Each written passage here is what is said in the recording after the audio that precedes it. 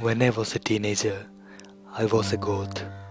Black hair, black clothes, black makeup, even had a pair of combat boots. My friends and I, in typical goth fashion, hung out at the local cemetery. We started going as a joke, but soon discovered we liked the peace we found there.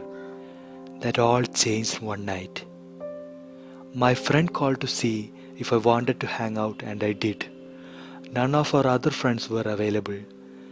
They were either working or recovering from partying the night before, so we were on our own. My friend picked me up and we drove up to the cemetery.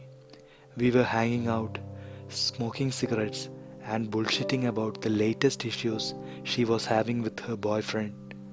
When we noticed at the top of the hill we were on, about 100 feet away, a bonfire had been lit. You have to understand that this cemetery is about a block off campus of a major university, and it's not uncommon for college students to go there to party. My friend and I sighed, knowing that we would have to get going soon. It was illegal to be in the cemetery after dark, and we knew the police would show up because some jerks had decided they needed a bonfire. We decided to finish our cigarettes and then take off. Just then, the most horrible stench came wafting down the hill from the direction of the bonfire. My friend gagged and covered her mouth. I groaned and said, "What the hell?" My friend shook her head and saying, "I don't know what they're doing. Let's just leave." We get in the car and one of us suggested, I honestly don't remember who, maybe we should just go up and see what they're doing. My stomach turned and a cold shiver went through my body. My friend must have had the same feeling because at the same time we both said, no, we should leave.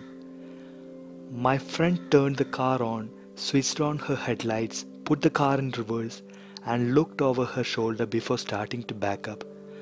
I was still looking up the hill. A figure stepped in front of the bonfire. I could only see a silhouette, but I was sure whoever it was watching us. A feeling of terror hit me, and I said, "Go, go, go," getting louder and more panicked with each word. My friend looked back up the hill for a second, and just as the figure took a step towards us, she slammed on the gas and peeled out, going in reverse down the hill. She rammed the gear shift into the drive, and we were out. We didn't say anything for a while until she said, "What the hell were they burning?" I shook my head. "I don't know." She dropped me off at home and went to bed. The next morning, I woke up and went out to the kitchen. My mom was there drinking her morning coffee, and I joined her. We talked about her job for a bit when she suddenly comes out with, "Did you hear what happened last night?"